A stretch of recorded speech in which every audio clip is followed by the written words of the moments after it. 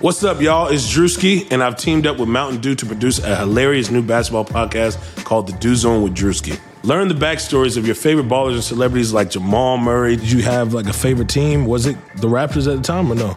Was the Raptors even started around that time? Come on, bro. I ain't that old, fam. You talking like I'm 50. Taylor Rooks, Asia Wilson, and many more. You won't want to miss this. Listen to The Dew Zone with Drewski on Apple Podcasts, Spotify, and wherever you listen to podcasts. The iPhone XR is here at T-Mobile, and there's a whole lot to love, like those perfect portrait mode selfies you're going to share. Nice. And how Memojis now turn every FaceTime with the kids into fun time. In fact, the only thing you'll love more than your iPhone XR is getting it included in the price when you get an unlimited plan. That's right, get both unlimited and iPhone XR included for just $40 a month. Sure, you can get unlimited somewhere else. But for the same price at T-Mobile, you get unlimited and iPhone XR. Join today and get iPhone XR included with your unlimited plan for just $40 a line for 4 new lines. Call 1-800-T-MOBILE or visit a store today. $30 for Essentials plus $10 for iPhone XR with autopay and qualifying trade-ins via 36 bill credits. Customers may notice lower speeds and further reduction if using more than 50 gigs per month. Video at 480p for well-qualified buyers plus taxes and fees. Contact us before canceling or remaining balances due. Qualifying service and finance agreements required. Zero down plus $20.84 per month for 36 months. Full price $749.99, 0% APR.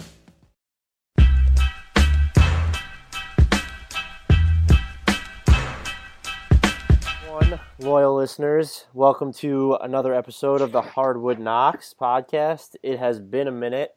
I'm Dan Favale. I'm coming at you without Adam Frommel or Andy Bailey today, but fear not, because we have Miami Heat insider for Bleacher Report, Zach Buckley, is here to talk with us about the start to Miami's quarter season. How are you doing today, Zach? No complaints, man. Glad to be here. Are you feeling better than the 7-13 Heat, though, is the question? I'm doing better for sure than before they left for the road trip last week. There was some optimism around them then that maybe the road trip would be a chance for this team to bond. There's obviously so many new pieces on that team. The iPhone XR is here at T-Mobile, and there's a whole lot to love, like those perfect portrait mode selfies you're going to share.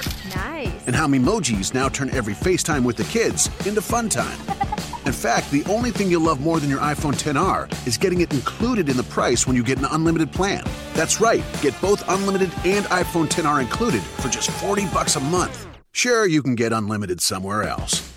But for the same price at T-Mobile, you get unlimited and iPhone XR. Join today and get iPhone XR included with your unlimited plan for just $40 a line for 4 new lines. Call 1-800-T-MOBILE or visit a store today. $30 for Essentials plus $10 for iPhone XR with autopay and qualifying trade-ins via 36 bill credits. Customers may notice lower speeds and further reduction if using more than 50 gigs per month. Video at 480p for well-qualified buyers plus taxes and fees. Contact us before canceling or remaining balances due. Qualifying service and finance agreements required. Zero down plus $20.84 per month for 36 months. Full price $749.99, 0% APR. Udonis Haslem's the only one who's been there more than 2 seasons at this point. So there's so many moving pieces. So many guys on one-year deals, so many young guys. It's not a great setup in terms of developing, managing chemistry. But they were optimistic, like I said, that maybe this road trip would kind of spur that thing in motion. And look, they left, had a tough back-to-back in Denver and Utah, took both sides of that, and then played a good game in Portland. So I'm doing better than before they left, but at this point they might have surpassed me.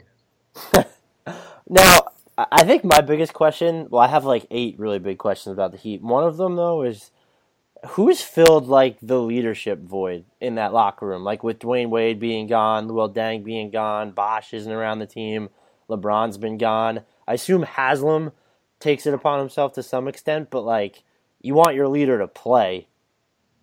Right. And that's something that even going back to media day, UD touched on back then. He said, obviously he knows the culture better than anyone. He knows Spoelstra better than anyone. He knows what's expected here. But his words only carry so much meaning, when he's barely getting off the bench. Wait, he actually said his words only carry so much meaning? He didn't necessarily say that, but he said he said we need a leader on the floor. Okay. So he conceded awesome. that he would not be the on-floor leader. So it's been a weird dynamic. I think, frankly, I've been really impressed with Whiteside, specifically in the leadership department. He's not a guy who does the best job of, hiding frustrations all the time, doesn't bring the best body language. But you see those areas getting better. And one thing I've noticed is, there's growing pains with this team. Like I said, a lot of young guys. So you've seen some players make some mistakes, some bad passes, some questionable decisions. And Hassan's been the first guy over to him, giving him that handshake, giving him that pat on the back. And I don't think that's anything people expected Hassan to do, because he was the guy getting the pat on the back from Wade, from Bosh, from all those guys. So he's really impressed. Dragic, I think, is obviously there because, he's the point guard. He's the extension of the coach. He's controlling the offense. I can't understand him when he speaks, though. So how do his teammates understand him? That's the issue. And again, I'll go back to the same thing because Haslam cracked me up. He said, he goes, Goran could be the leader, but half the time we don't understand what he's saying. And then he changed his quote later to say, by the way, we don't always understand what Hassan is saying either. But I think, at least they're sort of on more of the same wavelength with Whiteside. I think Dragic has been able to, he obviously doesn't have the off-court connection, maybe that some guys do, because there's an age gap with a lot of the guys. There's a culture difference, obviously. But, a lot of the young guys, Josh Richardson, Tyler Johnson, even Justice Winslow have told me Goran's been really good with just kind of pulling them aside when he sees something in game and sort of giving them that advice that, hey, you could have made this pass or you could have made this read or here's what I would have done. So it's been those two, UD kind of overseeing everything. But, a lot of this team is just kind of, it's Spoelstra's team is how Whiteside put it. Spo leads the way and everyone's kind of falling in line behind him. And I think that's what you're saying. One of my, primary concerns coming into the season for him was, would he be good without the old version of the Heat? I think even some of the on-court numbers show that he didn't necessarily need Dwayne Wade last year, or Luol Deng wasn't that important to him, but not having those guys around him, he had all those safety nets and now he doesn't. And he's still been phenomenal. And I'm moving past the whole he's put doubters to bed. He's actually really good. He's just really good no matter what vacuum you're putting him in. And I'm wondering if we can ask a question like, is he better than a guy like Andre Drummond? He's older, doesn't pass as well, but Drummond isn't a greater passer either. And it seems like Whiteside can maybe impact the defensive side of the ball a little bit more. They're both kind of the same player on the offensive end, pick and roll. The Heat do not force feed Whiteside as many post-ups as the Pistons do to Drummond, but it just seems like, is that a conversation that we can have? Is Hassan Whiteside that good? Yeah, I think it's absolutely a conversation you could have based off what he's done already this season, moving into this spotlight. And frankly, it's been, I think, more of a seamless transition than anyone could have expected. The one thing I worried about with Wade leaving, and obviously, those guys gave him direction, that sort of thing. But Wade was always really good at looking for Hassan and kind of getting him involved. And it seemed like Whiteside was one of those guys that needed a touch, every whatever it was going to be, every other minute or whatever it was, to sort of keep him engaged and keep him playing hard and keep him playing, impactful basketball. He'll go stretches this season where he's not getting those touches. I don't think there's necessarily a guy who says, hey, I've got to get Hassan going. And what's impressed me about that is he's still going to deliver. He doesn't give you those sort of ineffective moments, at least nearly as often as he used to. You're looking at him, 16 double-doubles in 20 games. Only Russell Westbrook's got more double-doubles than him. Leading rebounder in the NBA by almost 2 per game. Second in block shots. And he's not, he's always been a good shot blocker, right? Nobody's doing it with blocks. But now he's not just chasing those highlight swats. He's not chasing those kind of volleyball spike into the stands. Right, he's keeping the ball in play more, it seems like. Is there a stat for that? We need a stat for that. Exactly. He'll get you those, snatch blocks where he's just pulling it down. And he's getting better at coming out to the perimeter to challenge shooters, which is a big issue for him. Even early in this season, when they played the Spurs, I think it was the third game, he kind of let Pau Gasol roam wherever he wanted, and Gasol kind of ate him up. And I think the Memphis trip, when Memphis came here, you kind of saw that with Gasol, the other Gasol, Mark.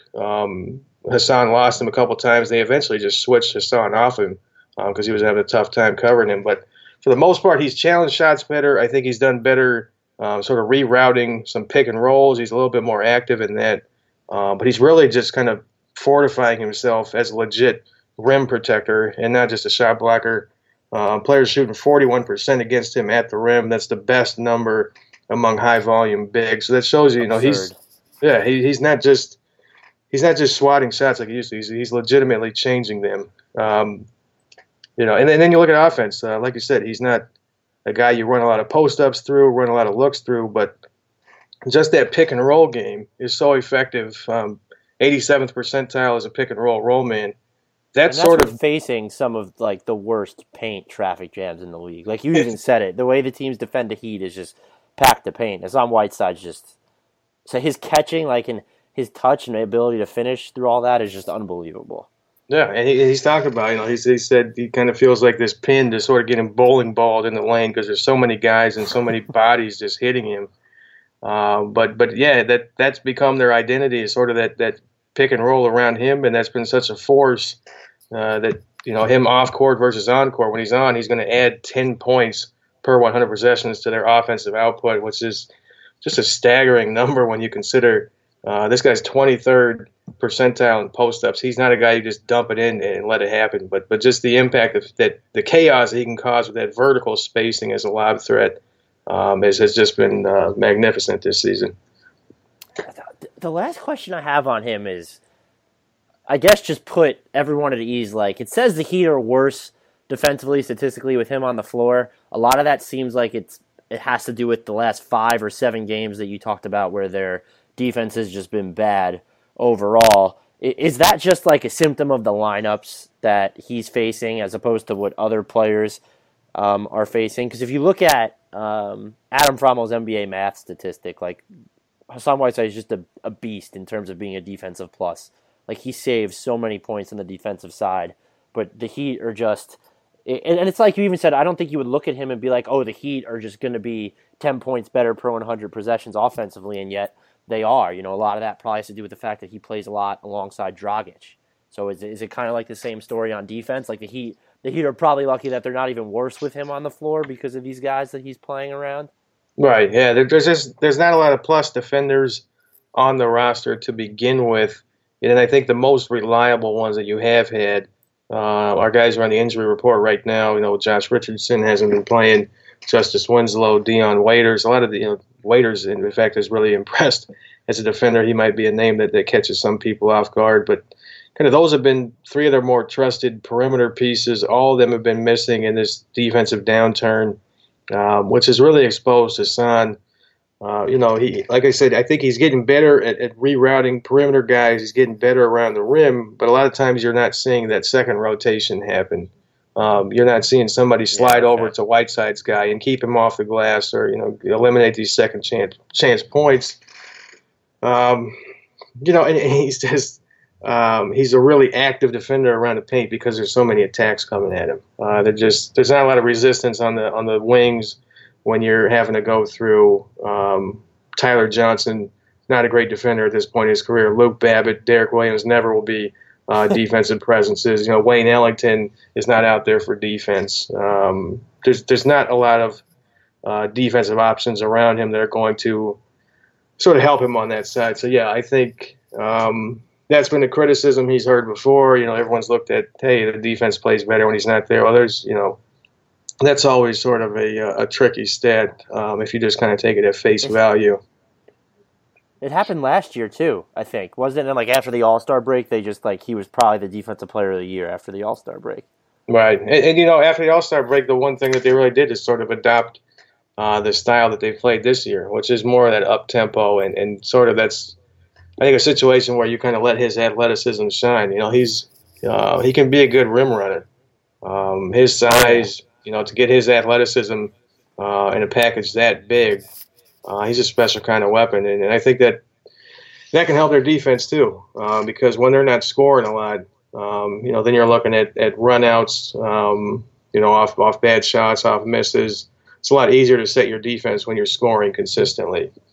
And when they haven't been scoring consistently a lot, that's really exposed everyone on this roster. But yeah, that's a great point too. Getting set after a team grabs a defensive rebound. So, what are your thoughts on James Johnson? He's just been phenomenal. I think we saw bursts of it with the Raptors. Andy used to cape for him when he was in Toronto to get more spin, and it seems like the Heat are giving him that chance. And he definitely seems like the type of guy who could be inconsistent. But he's pieced together like a pretty long stretch of basketball with Miami. So maybe this version of him is someone who can stick. Yeah, and I was researching a piece or researched a little blurb I did about him, and it's funny because he's one of those guys that the different places he's been, there have been guys lobbying for more playing time for him. I think at every stop you'll find the article, "Why isn't James Johnson playing more?" And not all of those articles are written by somebody who played high school basketball with him. Like these are impartial observers who are going, hey, this guy's got a unique skill set. He's got a lot of athleticism. Maybe we can mold him into something. But his big thing has been, Spoelstra kind of told him, we're not going to put you in a box. We're not going to define what your role is. We're just going to kind of let you go out there and play your game. And the one thing that they really challenged him on was getting in shape, kind of dropping weight. And he says he's, everyone is, but he says he's in the best shape of his life. If you've seen some of his dunks lately, he put one on Gobert the other night. I think he had a huge smash in Portland too. He's had just some monster plays above the rim, really at both ends. Like he looks like he's in the best shape of his life. So he's, I think, dedicated in. I think the Heat are more dedicated to his development.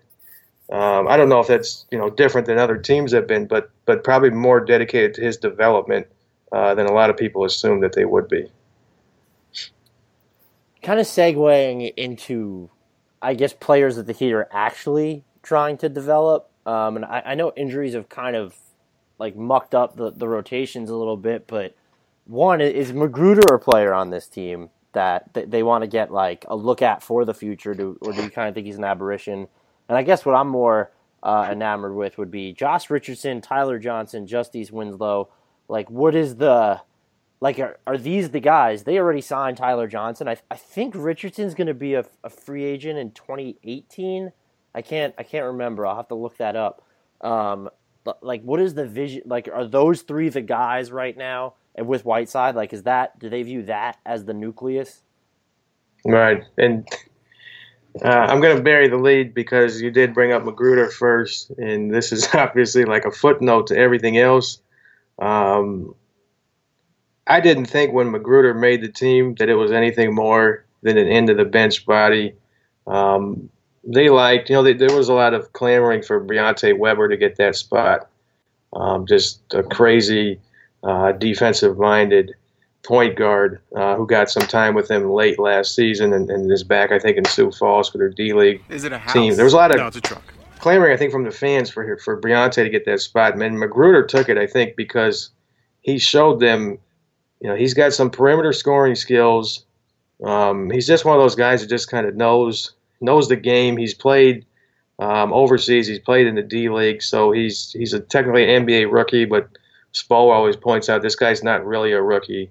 So he understands things. And I think he's impressed with just sort of his basketball IQ and his savvy. He's one of those guys that just kind of shows up in the right place at the right time, a lot of times. He hustles. He hustles. Yeah, he brings it, I think, every possession. He's had some huge offensive rebounds, which I don't think is a strength of his game at all, but he's just, he outworks people. But, if they don't have any injuries on the perimeter, I don't think he plays at all. But the fact that they did, and he moved himself into the starting lineup and established a rotation spot, I think he's a guy that they wouldn't mind keeping around for a little bit. They're not going to pay him a lot. I don't think most teams would, based off what you've seen so far. But, I think he's a rotation guy for the rest of this season. Now, getting to the big question, obviously. Well, they don't even need to worry about paying him because he's non-guaranteed through 2018, 2019. Right. But since you're segueing into Richardson, he's going to be – they paid Tyler. They're paying Dragic. Winslow will be extension eligible in 2018, and Richardson's going to be a restricted free agent in 2018. So I guess I'm kind of like, do you think all these pieces, and I guess you kind of have to encompass Dragic in there too, because the Heat like to have, or it seems, you watch more of them than I do, but it seems like they like to have Richardson try and run some pick and roll. They're grooming Tyler Johnson. It always seems like, we're trying to groom him as a point guard, but they definitely use him just like a combo guard. Right. Is that? It seems fun because Winslow might be able to play some 4, but it also just seems like that's not going to be, a 4-headed or 5-headed, however many guys are there, a monster that they're going to keep around long term. Right. Yeah, and I think they've got 3 for sure long-term fixtures, and I'm putting Whiteside in that group, because he just got his 4-year max. Winslow is right there. Bargain. Yeah, exactly. Winslow is in there for sure. There's so many interesting things to his game and just what he's able to do at his size with his explosiveness, his defensive mentality. If he gets a jump shot, and granted, that's a huge if. I've watched him airball shots and warm-ups, when there's no hand in his face. I think his shot looks better than it did last year. There was kind of a hitch in it that I think he's gotten better at. The Heat, I think, have their first ever shooting coach that they hired this summer. I don't think that that's a coincidence. I think that was largely a justice move because he's going to need to be able to shoot to get anywhere close to whatever his final ceiling is. But regardless, they've got a lot of time to figure that out. He's the guy they're going to keep. And Josh Richardson, I think, is a long-term player for them. Like you said, they put him on the ball. I think he's really impressed. Last year, he made his impact as a catch-and-shoot guy and sort of a 3-and-D guy. This year, he's done a lot more on the ball, pulling up off the dribble. He's got the athleticism to finish plays at the rim. He's a guy that you forget is 6'6", with a 6'10" wingspan. If you can somehow get him on the ball and have a 6'6" point guard, that's found money at that point. So, Tyler's the interesting one. I don't know if Brooklyn doesn't force Miami's hand with that offer sheet and Dwayne doesn't leave, I don't think Tyler's here. Certainly, I think if Wade was here, I don't think Tyler's here. And I don't think that they would have given him probably what Brooklyn ended up giving him. They like him. Like you said, he is a guy who's getting groomed all the time for this point guard role. I don't know if that's something that's going to ever fit. But, if you can work out this lineup where you've got him with Richardson and Winslow and you've got all 3 of those pieces together, then you've got different guys who can initiate and create, and maybe you make something work that way. But then, like you said, you come back to Dragic and kind of where does he fit in this whole grand scheme? I think he's 31. He's expensive. His time frame doesn't seem like it fits the rest of the core. You worry, are there going to be wing positions open or perimeter positions open when you've already got Richardson and Johnson and Winslow in there? So Dragic is a really interesting one. I don't know what the end game is for him. I do think the one thing that makes it sort of easy to keep Dragic around and sort of build with him right now is this up-tempo, run-and-gun game that he prefers is the same one that you want Josh Richardson, Tyler Johnson, Justice Winslow to play. So it complements those guys. Because those guys aren't full-time creators, having him out there with them sort of helps them out. Dragic is playing really good basketball. His last 4, 22 points, 9.5 assists, 2 turnovers, 4.5 rebounds. That 22 9 and 4.5 line, I think that's only Harden, Westbrook, and LeBron this season. So those are superstar numbers. This is his best season in rebounds, second best season ever in minutes, points, assists. He's playing great basketball. He looks like the guy who's worth 2 first-round picks, who's worth the contract he's got. But the question is, is he worth that to this team if they're not going to contend, in the foreseeable future? It's ironic because he's probably not worth that to this team, but he's better fit for this team than the team that traded for him. Because I think not having Dwayne Wade there kind of helped him out a little bit now. Absolutely.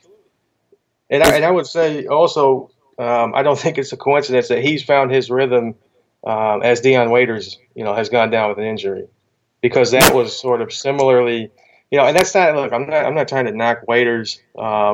We all know what he is and who he is, but I was surprised at how often they were just kind of going with, let's see what Dion can get us offense. That I always thought there's been the big talk, who's going to be the guy late in games. I thought Dragic was the obvious choice from the beginning, because everyone's collapsed on Hassan. Goran's probably your best scoring option, and he's by far your best distributing option. So I think that Dion has kind of gotten out of the picture, and it's just kind of been more Goran focused, Goran centric. I think that's helped the offense a lot, and I think it's helped Goran a lot to just have the ball in his hands and let him go create and see what he can find. Yeah, you don't want to put too many. It's good to have guys like Tyler Johnson, at least in theory, and Josh Richardson. They're interchangeable, play on and off the ball. But a guy like Dwayne Wade was okay making those backdoor cuts and kind of slashing off action, but Dion Waiters is not. He was an okay catch and shoot guy in Oklahoma City, but you had Russell Westbrook and Kevin Durant creating you wide open bunnies, and so you don't want to take the ball out of Dragic's hands too much, because at the end of the day he's still a point guard, and those guys are going to be most comfortable with the ball in their hands. And I think even if you did that, and I'm not comparing him to Steph or whatever, but Stephen Curry is so good playing off the ball, but the Warriors aren't going to put him off the ball so much, because it probably helps him to get into rhythm and a comfort zone by being able to create his own shot. And I think you're seeing the same thing in Portland, which is why Evan Turner's not a good fit, is that the Blazers are so reluctant to take the ball out of Damian Lillard's and CJ McCollum's hands, so that Turner's the one that's forced to adjust, because you want those guys, your key players, to be in that comfort zone. Right, and it's so funny for Miami, because it's kind of the flip side. Like you said, Golden State wants to let Steph get comfortable. Portland wants Lillard and McCollum to get comfortable, because that's what they should do, because those are their best players. And you could make the argument that right after Whiteside, Dragic is the best player. And it's just been funny that he's been so often been the guy who's required to adjust to the guys around him. So much. Miami's Phoenix.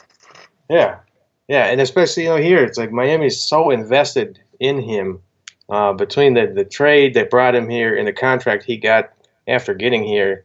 Miami's got a lot riding on him, and they've just they haven't handled him necessarily like he is sort of one of their prized pieces. But injuries have kind of forced their hand, and you're able to go out and have an impressive 3-game road trip on the West Coast because of it. So we'll see what happens. It's just tough, because the offense, statistically, it's better with him on the floor, but it's still not good. Is that just coming back to this is how the Heat are being defended? Because it's like you said, it seems like they have more shooters, but teams are packing the paint anyway, and the Heat just aren't.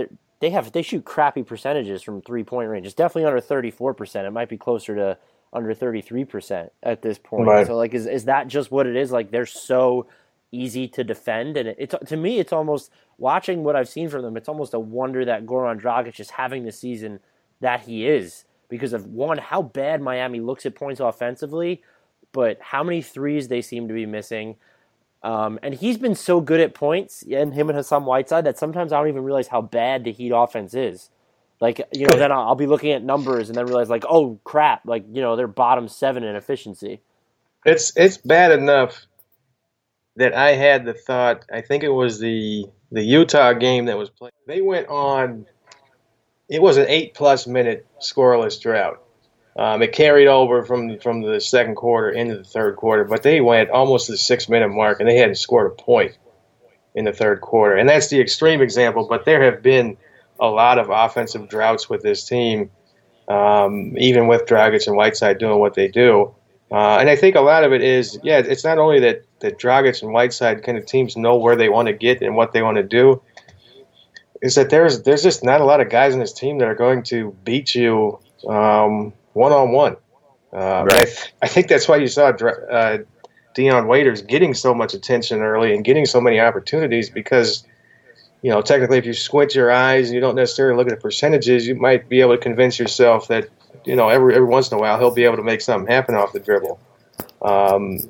But, Josh, that's not part of Josh's game right now. That's not Justice's game. Justice shooting struggles, I think, carry over from the perimeter all the way up to the rim. He's not finishing like they need him to.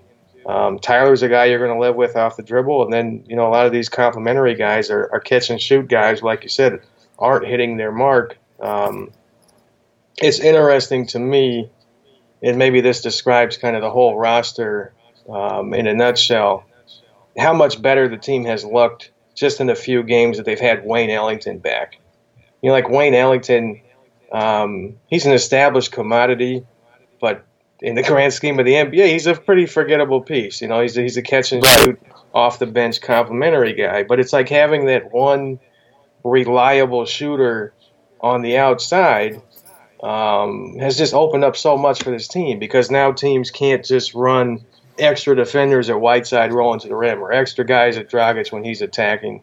And that just says a lot about what they haven't had, without Ellington in the mix. But no, I think the half-court offense is as bad as it looked. It's been as bad as it looked a lot of times. And that's why I've always written, I think the key for Dragic is just to stay on the pedal the entire time he's on the floor. And he's a guy where I don't think he needs numbers to run.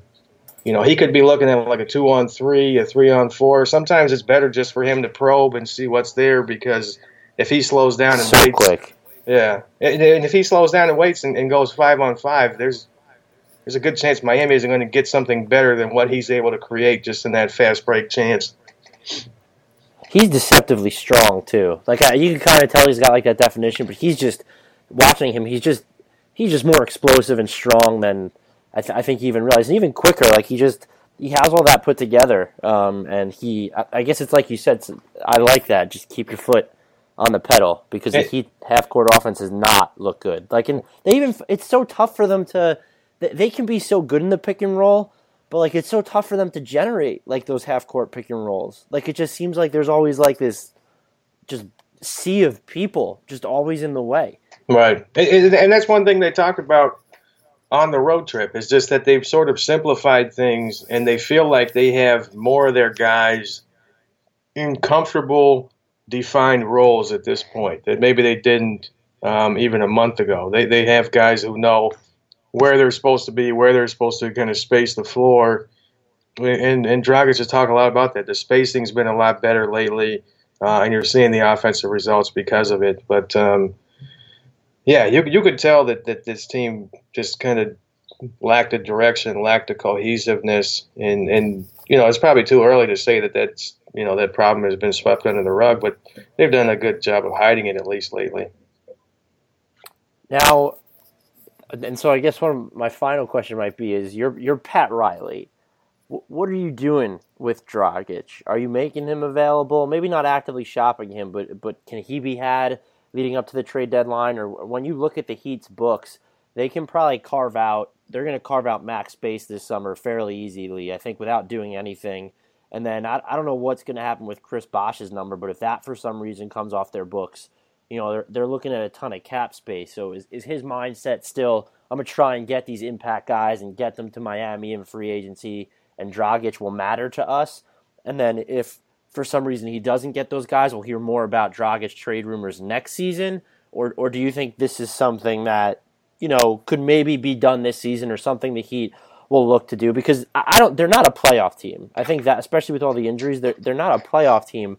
So what do you look to do? Is it still the wait and see game with them, which is pretty much what they've been playing since LeBron left in 2014? Yeah, I think if you're Riley, you have to be open to at least seeing what's out there with Dragic. Like you said, that doesn't have to mean shopping him. You don't have to be selling him to anyone, but you certainly need to see if I'm going to make this call, what's the return that I can get on this point guard who, like we said, probably doesn't fit the timeline of everyone else on this team. But I don't think that it's something that you need to press. If you get closer to the deadline and it's clear that this team is going nowhere, I don't necessarily know if they're all the way out of the race, although I probably just need to – maybe that means I need to pay more attention to the Eastern Conference and the standings. The East middle class is just so thick that even if you think, the Heat are going to be in the peripherals, but, you start the season at 7-13. Right. And even now, like, you have one of the 4 worst records in the conference. Like, you're only 3 games out, which is the silver lining, but where are they going to get those 3 games from? Right. The teams in front of them, they're not impressive. The Knicks are in the playoff race right now, and they're crap. The Magic aren't good. I thought the Hawks were good. They're not good. The Pacers I've been low on forever. So I guess maybe they get there, but in my head, I guess I would wait to see what would happen in free agency anyway. But, like, if you don't come into next season with another star, right? Like, maybe you see what happens at the beginning of the year, but at some point it has to become like, Dragic is going to be 32 next year or whatever, maybe 31. Like, his timeline just isn't even going to be kind of close to what this team is doing. Like, at some point it's going to become an issue if the Heat don't have that. They need another guy, at least one more guy, to make Dragic being on the roster worthwhile. And if they don't have him by next season, like, at some point, or is it just no, maybe they plan on seeing this through with him? No, I think you're dead on. And even getting into this whole playoff discussion, you've got the other side of it. That is that even a goal that this group should pursue? Because if they are even able to somehow sneak into the 8th spot, what does that mean besides not having a foot in the draft lottery of what's supposed to be a really good class and getting steamrolled in the first round? I guess the upshot there is, though, too, I mean, well, there's 2 flip sides. I guess there always is. One, no one's tanking this year. Right. Like, it's just, so if they could trade Dragic and just take that nosedive and, like, they're going to get a top 3 pick, but 2 of the top 3 draft prospects, and I won't pretend to be an expert there, but they're point guards, which I'm not entirely sure the Heat would need even without Dragic, because they keep talking about how they want to develop Tyler Johnson there, how Josh Richardson's on ball. They even seem like they want to use Justice Winslow a little bit more on ball.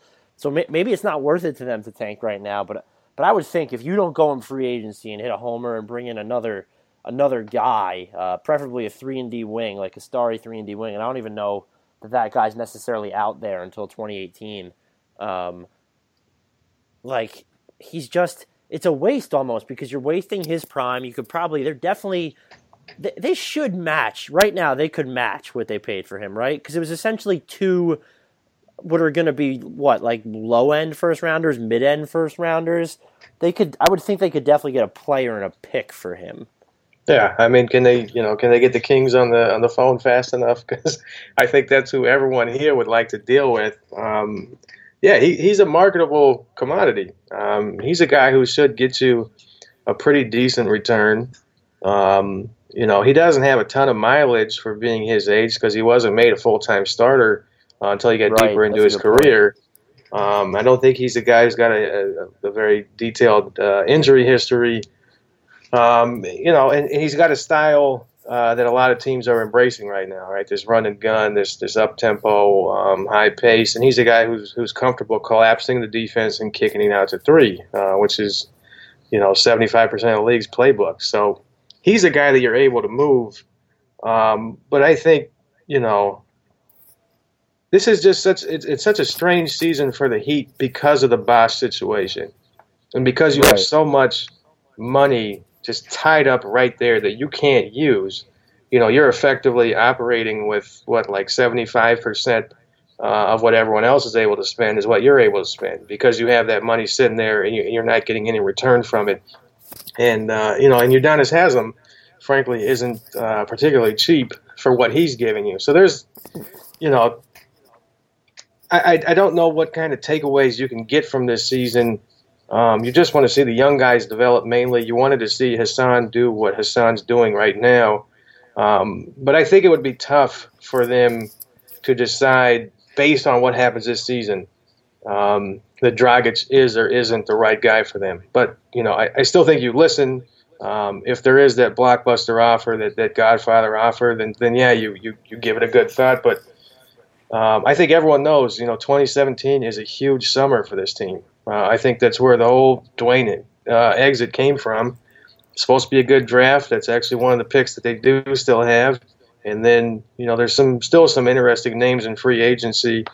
I'm sure every writer has gotten some form of this, but I got pinged by someone on Twitter the other day who says, hey, if we draft, I think it was Josh Jackson, if we draft one of these, or Giles or one of them, if we draft this guy and sign Blake Griffin, hey, we're right in the championship race. It's like, well, every single team that probably applies to.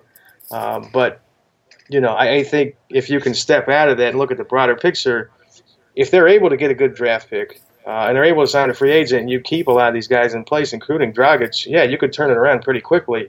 And the East is really scalable. Outside of Cleveland, it's pretty easy to kind of muscle in close to behind them. So I don't think Riley's a guy who wants to blow it up. I don't think he would. Unless he had something he just couldn't refuse. But, at the same time, he'd be foolish not to see if that is something that's out there because, there's not a ton of point guards. A ton of point guards are probably going to be available because most of the good ones, their teams are going to be in the playoffs. Right. Yeah, that's true. And there's so many point guards on the market next summer, too. You just look at, from Lowry and Curry to Chris Paul to Derrick Rose, and Rajon Rondo will probably be back there. I think his deal's non-guaranteed. Drew Holiday. But someone like obviously Griffin, but someone like a Gordon Hayward would be great for that team. I can't picture Orlando letting him walk, and I'm not sure I want him. But Serge Ibaka, I was surprised to see is not 28. I think he's 26 right now or 27. Right. Him and Whiteside would be pretty scary. And the Heat wouldn't be stupid like the Magic and just stock their roster with all the big men ever. So there'll be some options out there, and if you can get one, like you said, it's easy to turn it around in the East. Right. But that's where we'll leave it for today. The Hardwood Knocks wants to thank Zach Buckley for coming on. He was fantastic with his Heat insight. If you want to talk to him more, get at him. On Twitter, you can find him at Zach Buckley NBA. That's BUCKLEY NBA. If you want to follow Andy on Twitter, you can get at him at Andrew D. Bailey. Adam Frommel can be found at Frommel09. That's FROMAL09. If you want to hit me up, I'm at Dan Favale. That's FAVALE. You can try and find us all at Hardwood Knocks, but that Twitter account is dormant because we suck. There will be no shout-outs to Benno Udrih because my two comrades are not here. Until next time. The Starlight Lounge presents An Evening with the Progressive Box. Old moon, yeah. That's Hugo, tickling the ivories. He just saved by bundling home and auto with Progressive. Gonna finally buy a ring for that gal of yours, Hugo? Send her my condolences. Hi-oh! This next one's for you two. There's a burglar in my heart. Thank you. Progressive Casualty Insurance Company and Affiliates. Discounts not available in all states or situations. Let's say you just bought a house. Bad news is, you're one step closer to becoming your parents. You'll proudly mow the lawn. Ask if anybody noticed you mowed the lawn. Tell people to stay off the lawn. Compare it to your neighbor's lawn. And complain about having to mow the lawn again. Good news is, it's easy to bundle home and auto through Progressive and save on your car insurance, which, of course, will go right into the lawn. Progressive Casualty Insurance Company, affiliates, and other insurers. Discount not available in all states or situations. Sugar Ray Leonard, Roberto Duran, Marvelous Marvin Hagler, and Thomas Hearns. Legends, whose four-way rivalry defined one of the greatest eras in boxing history. Relive their decade of dominance in the new Showtime sports documentary, The Kings, a 4-part series premiering Sunday, June 6th, only on Showtime.